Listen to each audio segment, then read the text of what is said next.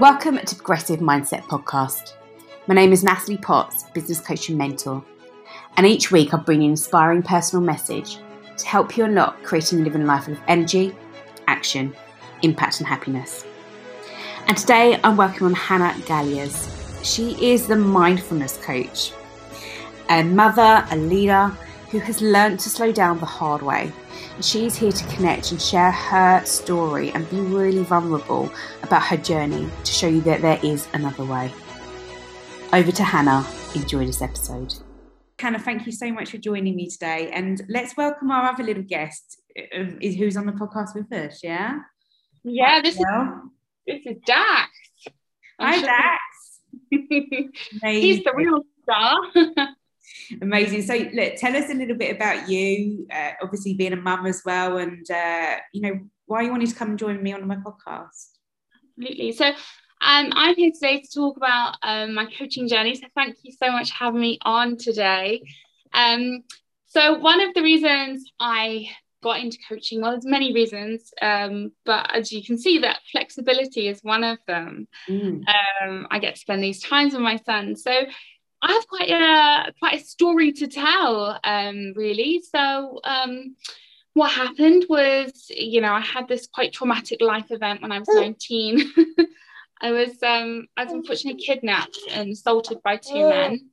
And that led me down a really, really dark path in my life. I was suicidal. I didn't see any hope. And I was asked to, I went into therapy. And I realized from how mindfulness changed my life, I really wanted to help people. And I find that with counseling, it's very much focusing on the trauma and past events. And sometimes that's not enough to help people move forward. There you are. But with coaching, it helps people move forward, move past this. And I've had coaching myself, and I've realized how important that is to help set goals, help move forward, help push forward. Yeah. So I specialize in helping women in the same situation as me, working mums who are also striving to be their best professionally, at home, everything. We have so much pressure, not just mums, but all of us have so much pressure these days to be constantly on our A game, constantly improving, constantly more is expected from us. And we don't realize a lot of the time that actually what we're doing is just enough. What we're doing is perfect just the way it is. And that's what I help women see. And so that's why I'm here to talk about that and how actually we're doing amazingly just as we are. Look, I said it before when we spoke. Thank you so much for just your transparency and honesty in sharing your journey as well, because that can't have always been easy to do. And probably at points it's knowing how you get that story across. I'm assuming, I don't want to assume, but I can imagine you've had to work out how you want to relay that part and what parts you do and don't want to. Yeah, I'm very open and honest about it. I think that's part of the healing process, is understanding the narrative. And there's times where I'll go into a lot more detail depending on kind of the situation. But I think it's important for people to realize that a lot of us carry trauma, and trauma, it's an individual experience, and it's okay to find it tough some days. I think a lot of people, especially the social media, we all see these perfect lives portrayed in front of us. We always see the best of everyone's lives. We never see the tough days that people are facing. Yeah. And people can feel really isolated in that. So I think it's really important for me to tell my story, because there are countless women out there that will have experienced something similar, or, and it's important for them to realize that they're not alone in this experience and there is hope. You can feel really hopeless, and there's so many different emotions that come with any sort of violence, especially sexual violence. And so, I think that's why it's really important to tell my story, because especially with everything that's going on, especially, recently, obviously, with Sarah Everard. It's important. I think it's an important narrative to discuss. You Sorry. mentioned the word hope there a couple of times, and as you'll know, being in coaching and for coaches, that language and words are very poignant and moving and important. What's that meant to you, the term hope, and how do you use that in your business with people? So one of the things I always said to myself when I was going through the process of healing, because it is tough, because you've got to unpack everything. But the best is yet to come. The best is yet to come. And that's what hope means to me. It's knowing that the situation you're in now isn't the end. The situation you're in now can change. And every day is different. And this is why I incorporate the mindfulness with coaching, because it allows us to see things as they are now. A lot of the stresses we have and the worries are, replaying events in the past, which, helps no one. And also worrying too much about the future, which, hasn't been written yet. We can make goals and everything, but it's about the now that counts the most. It's the action we take today that will affect our future, not the action we'll take tomorrow. And this is what I do when I'm working with my clients, is I tell them that, and we focus on what they can do today, what they can focus on doing now, and it gives them hope. A lot of my clients come to me because they're overwhelmed. How we battle overwhelm is we set goals that they can action now. It's all well and good saying, okay, so I want to have a 6-figure business in like 3 years. Okay, well, what can you do today to affect that? Yeah. What action can you take now? And people underestimate the power of the small things building up over time. Quite often they will come with these really big goals, and feeling overwhelmed about how to get there. Okay, cool. Well, how can we break that down? What are we going to do to make that work? And it's small things like it's working on yourself as a person holistically. So instead of I'm not dissing TV. I love TV as well, but instead of binge watching episodes on Netflix, what can you do instead to grow? Is that reading a personal development book? Is that going for a walk? What's going to be more productive in the long run? Well, actually, if you keep doing a walk every day, you're going to feel more refreshed. That could then help your energy levels. Yeah. Okay, and then that's going to feed into the business. Okay, that makes sense. It's whereas if you're sitting on the sofa and eating junk food, yes, there's a time and place for it. I'm not saying it's a bad thing, but but these small micro actions will build up to these bigger things that you need to achieve the goals that you want in your life, and you are the master of your destiny. Yeah, and you're right. And the term I like is, the compound effect, isn't it? That it's like not brushing your teeth once, okay, but you do it twice, 3 times, 4 times, and there's an actual bigger impact that, like you said, then more macro, isn't it? Opposed to looking at what you do in those small steps to your bigger goal. And it's always interesting when someone comes with a big goal, and it's great.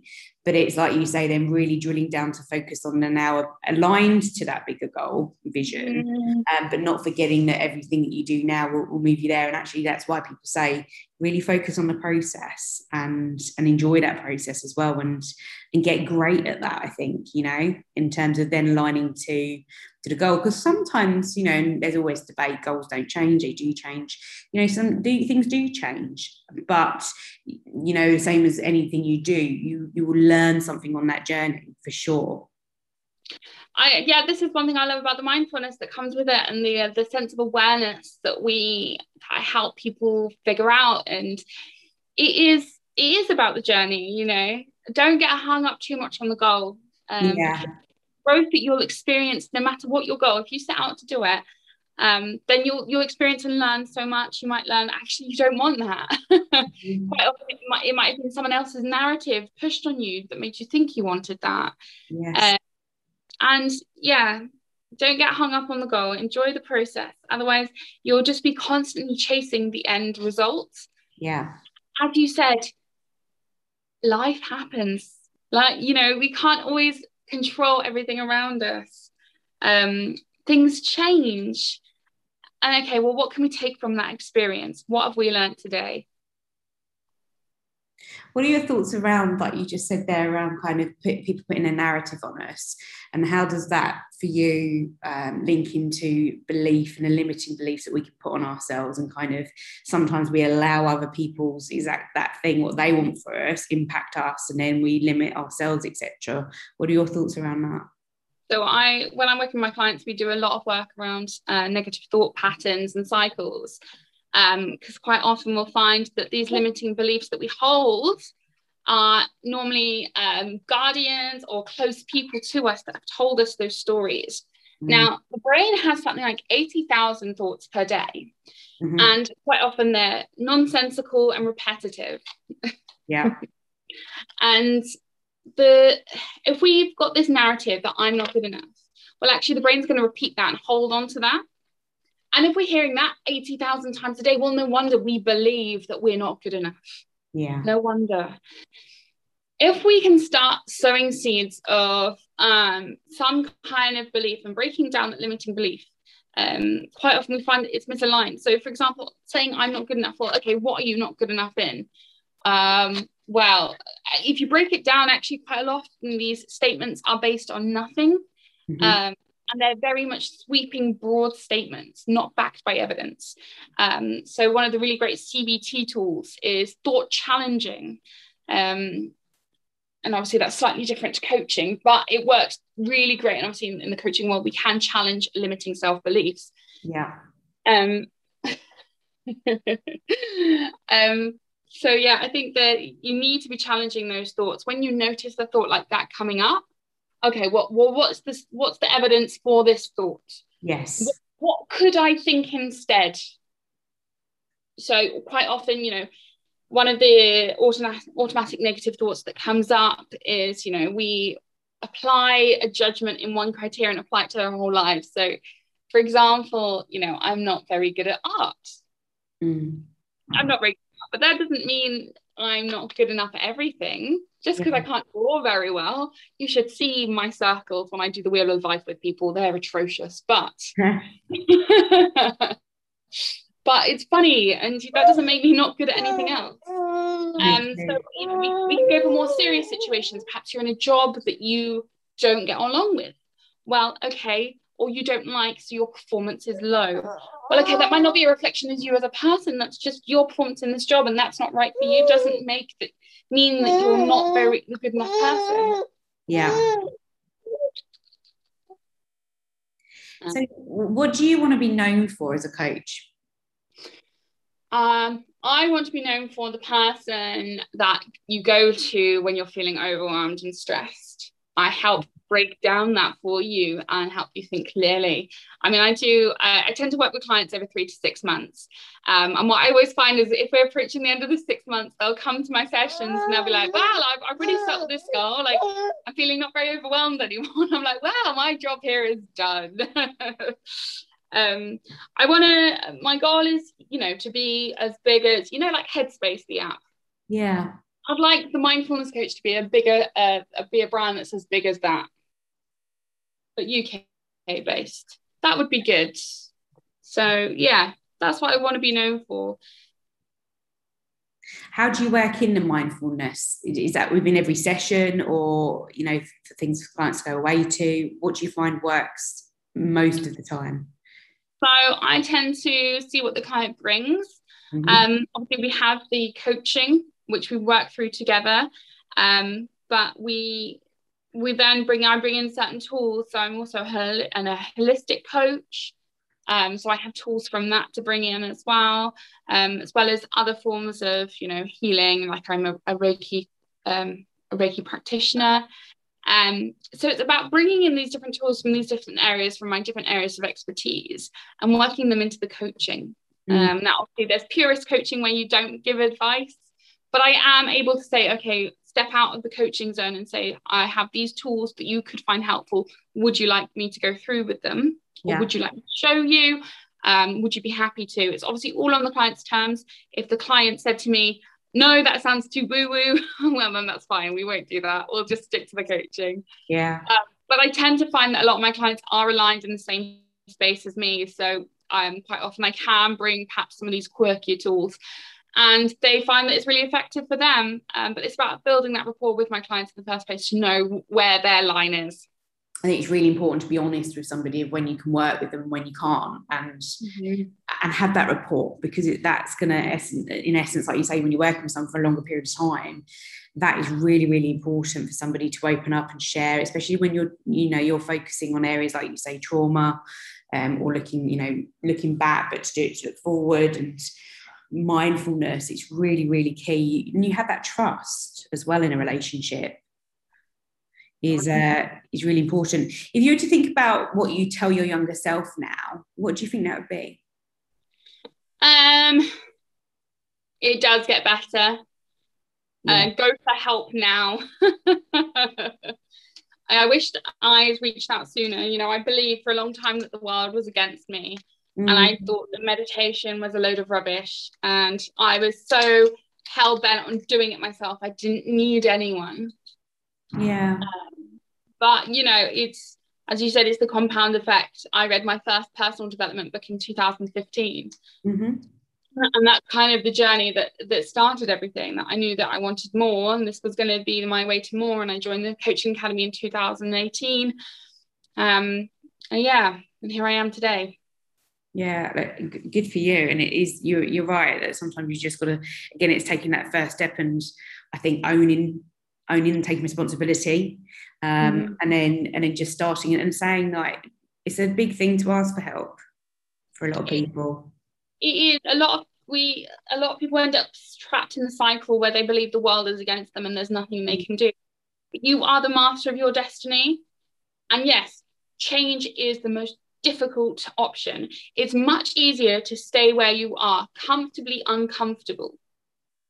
And if you try and change and you don't succeed, that's going to hurt, but then you can try again. Life is too short for you to be stuck. Yes, spot on.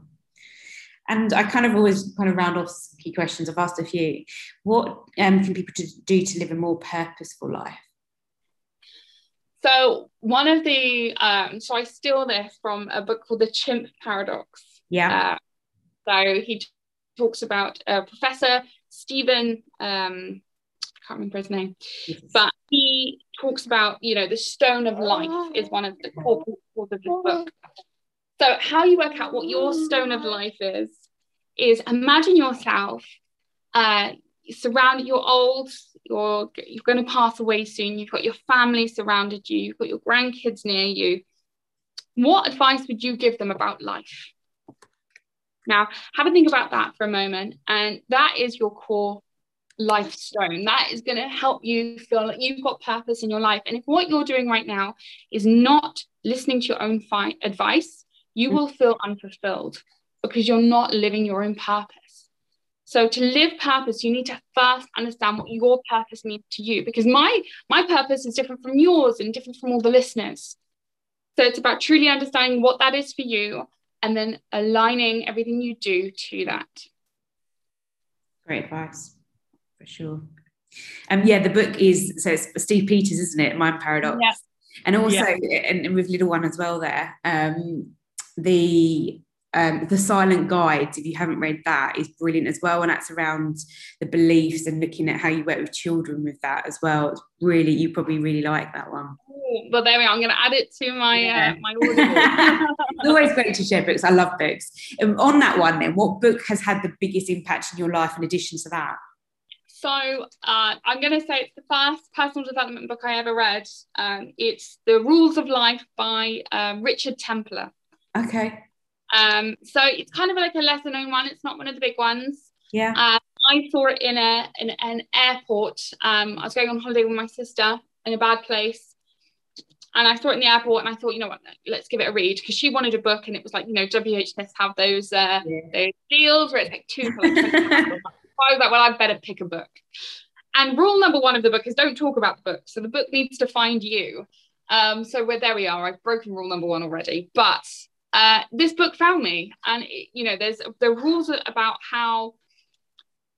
So this guy Richard, he's watched people that look happy and look successful in their lives, and watched what they do. And it's kind of things that might seem really obvious, But it's a good reminder. So things like, dress every day like it means something. Because if you're stuck in a rut of depression, suddenly your life has no meaning. But if you start dressing every day like it does, and every day is special, then you feel like you have more purpose. And all these rules, fantastic. And it was those small changes. I only took a handful of them because I can't remember the rules. There's like 75. So, but it was great because it's bite-sized amount. You could read one rule a day and try and implement it in your life. It's not about those huge changes. I picked a handful of them that worked for me and left.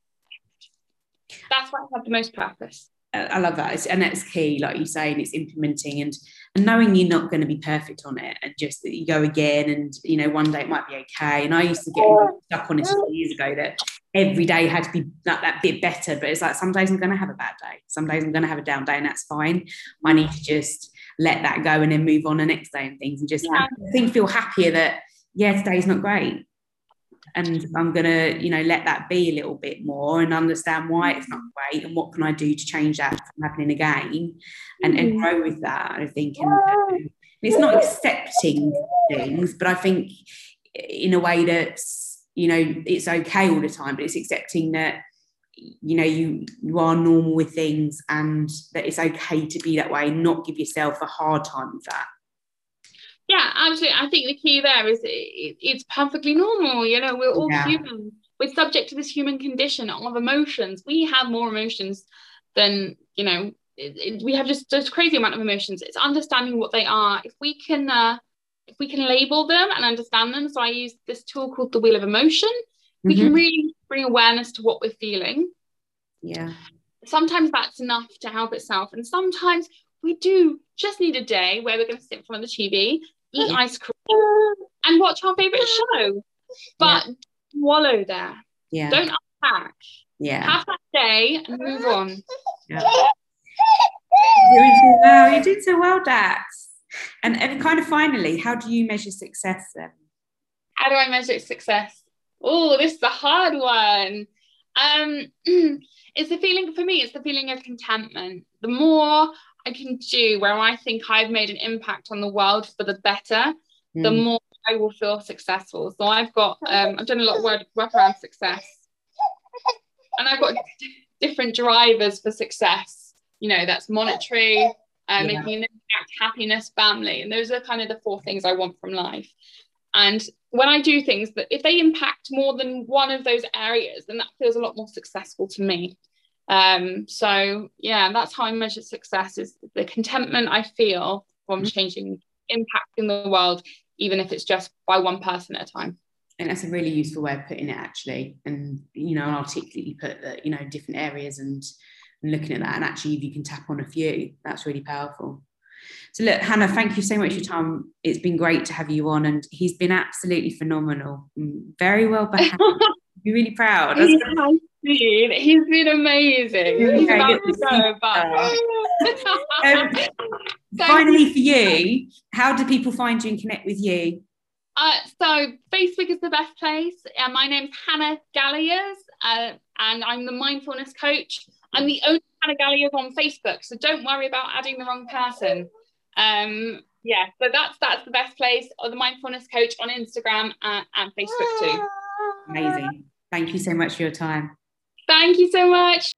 Thank you for listening to my podcast today. I really hope you've taken some value. If you would like to focus on achieving your purpose-driven goals, then reach out and share with me one thing that's going great for you right now and one thing that you're really struggling with. Let's see if or how I can help you to leverage your business to make more money, make an impact, and have more freedom. As always, go take action and make an impact, and have a great day.